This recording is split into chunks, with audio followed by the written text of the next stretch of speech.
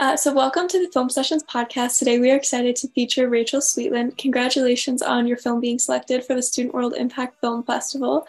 Can you just begin by telling us a little bit about yourself?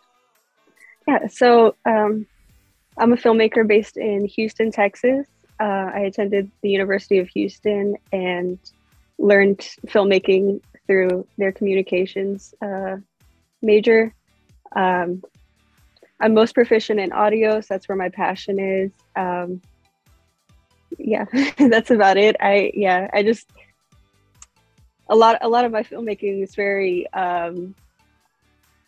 in the moment, kind of spontaneous ideas. Thank you for sharing that. So can you kind of expand on what first inspired you to get started in filmmaking and audio as well? Yeah, so I've always had a passion for film my whole life that I can remember. About in high school, when I was like 14 or 15, is when I really started to dive in and kind of think about what I wanted to do in film. I originally wanted to just be a director. And then as I got to college, I had a friend who kind of just threw me on audio because the designated audio person didn't show up, and that was just kind of what clicked. Just doing it, I just immediately was like, this is my thing, this is my niche. Yeah. Amazing. So kind of moving into your film that was selected for Swift this year, can you just tell us a little bit more about it and the title of the film, just so the audience knows? Yes, so my film is Tissue. It's kind of like a thriller-driven comedy. It's about the main character, Max, who is kind of pulling an all-nighter at his studio, and a break-in happens. He gets a security alert and goes to investigate it, and things unfold. Amazing. So what was your role on this film? What role did you play in the crew? So I wrote, directed the film. I did the sound editing and post-production, and what else? That's pretty much it. I've kind of also served as producer overall. Amazing. So what are you hoping that the audience gets out of your film? What do you hope the message to the audience is? I hope they have a good time, a little bit of a laugh, and kind of just leave the film thinking about how bizarre the situation is. So what does this film mean to you overall? If you could just talk a little bit about the inspiration behind it, and then just what has come to mean to you throughout making it. So it's inspired by a real event that occurred at the University of Houston's film studio. Last summer, I worked for this workshop where we teach and encourage high school age kids to learn how to make films. And there was a night some doors did not lock like they should have. Over the weekend, there was a break-in. Nothing got stolen, thankfully, but things did occur, and it was very jarring for all of us. We still talk about it. Even a year has passed and we still mention it. And the week after, when we realized what had happened, we immediately started joking about it. We kind of looked around the control room where the guy was, and enough jokes were made that something just clicked in my head, and I spent the entire duration of a movie just typing up a script. And our professor, who's he's a mentor to us now, especially now that I've graduated this past spring. He's very much a mentor to me. He kind of encouraged us to just make it right then, right there, since we were there for the summer, so we had everything at our disposal. And he's like, you might as well just make it. And so we stayed late a couple of nights just shooting this, and it was a really fun experience getting to make with a crew of not only peers but also friends, and just make something fun together. That's super exciting. Way to turn like a negative situation into a Yeah. positive. So can you walk us through the process of making your movie a little bit more? Just kind of like what it was like making it like throughout. I don't know if you guys were like on set or just that kind of process. Yeah, so we kind of we started by waiting until like the end of the day with that workshop so everyone could leave and it was just us in the building. And we gathered the equipment that we had on hand, which was a Canon M50 for a camera, and then we used some LED lights. I think it was Sotaphoto, and we used a Zoom H5 recorder with a Deity shotgun mic, and we as location, we used our own studio. Since the film already was set in a studio, we were able to we already had a location at our disposal. And our professor, he left for the day, but he was gracious enough to allow us to use his office after hours to film in as well. And we just kind of played around with the whole studio and shaped it around what we needed it to be. That's great. So would you say there were any like particularly hard moments while making it, or even in like the post-production process, any obstacles that you had to overcome for making the film? Yeah, we were shooting like the kind of climax of it. We used kind of a whip pan, and we were in a really tight space. So my friend Ade, who was controlling the camera, he's a very tall guy too, so he was just kind of like curled up in a corner trying to figure out how to get this whip pan from there, and it came out great. And then in post-production, I'm not the best video editor. It's kind of like my main weakness in film. So we have an insert shot of a video of what is appearing on a computer screen when Max gets into the control room to investigate, and that was used as an insert shot. So I really struggled, but I learned how to get this insert shot onto the computer and shape the image so that it appears as if that's actually what was on the computer at the time we shot it, instead of just like a separate insert shot. Very, very cool. So kind of on something more positive, were there any like particularly like good moments that were like really exciting while filming it, where you kind of knew it was all coming together?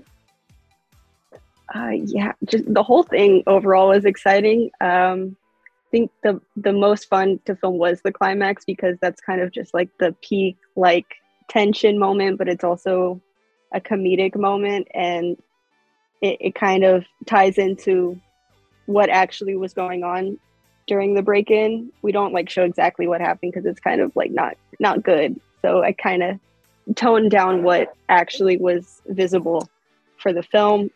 So that was like really, really fun to shoot for us. We just kind of like goofed off during that whole thing, it took more takes than it should have, just because we were just having a lot of fun out with like just the one particular shot.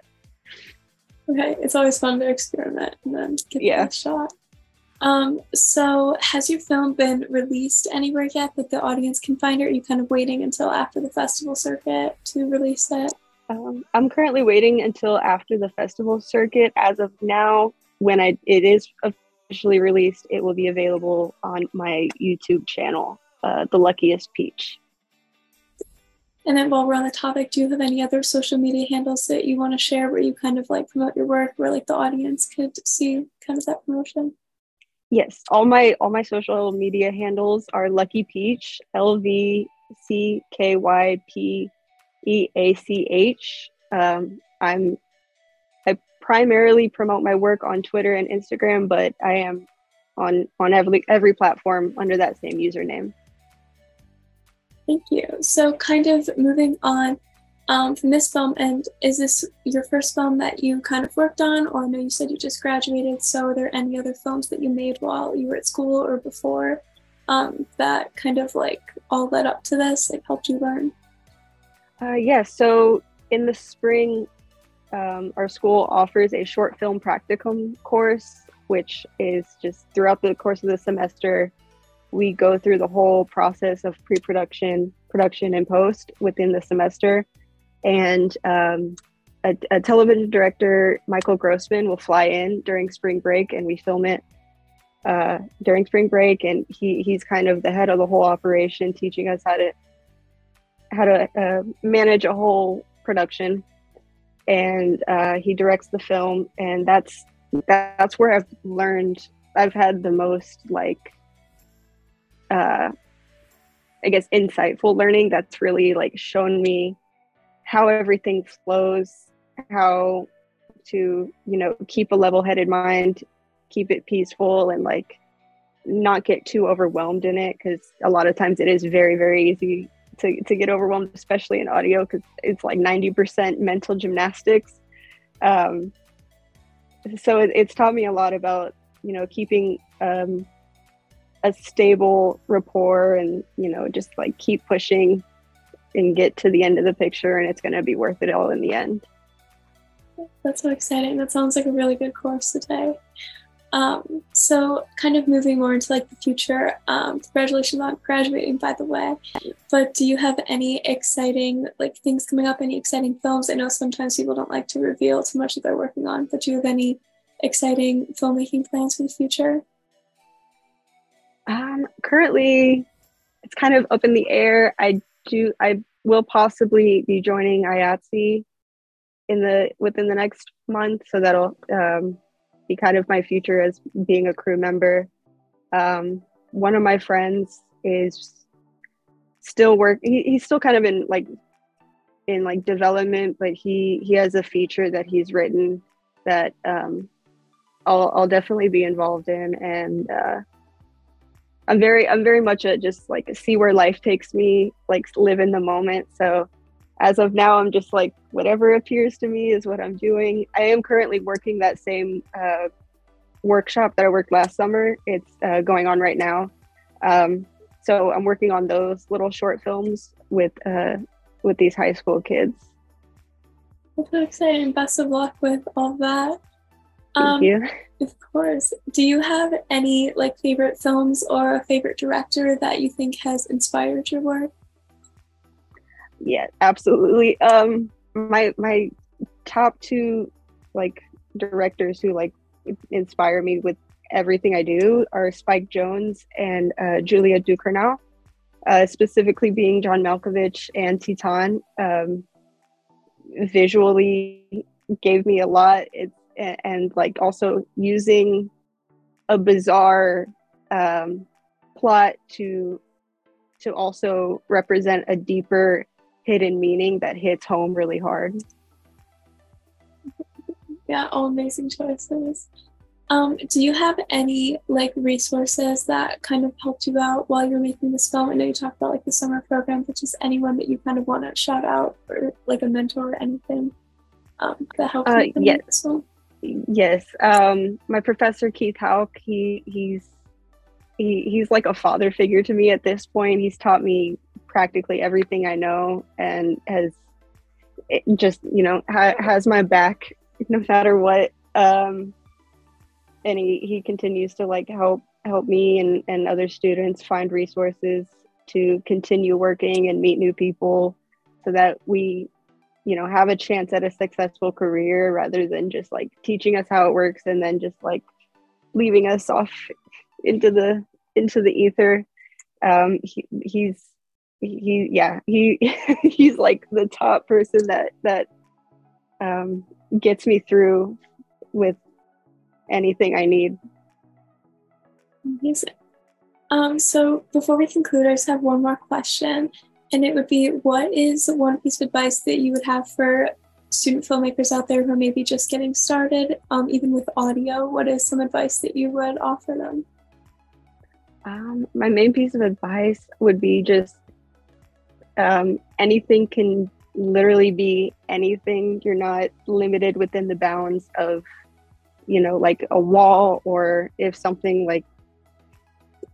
is like a bottle, like it doesn't have to, it can be anything. It's like that that art thing where it's like a picture of like a cigar, and then underneath it says like, this is not a cigar because it's a picture of a cigar. Like, that's the kind of mentality I like to go into film with, because it's like anything can work and function as anything else in the frame of the picture. Thank you. Couldn't have said it better myself. So thank you again, Rachel Sweetland, for being on the Film Sessions podcast today. It was wonderful having you. Congratulations again on officially being selected for Sweat. Thank you.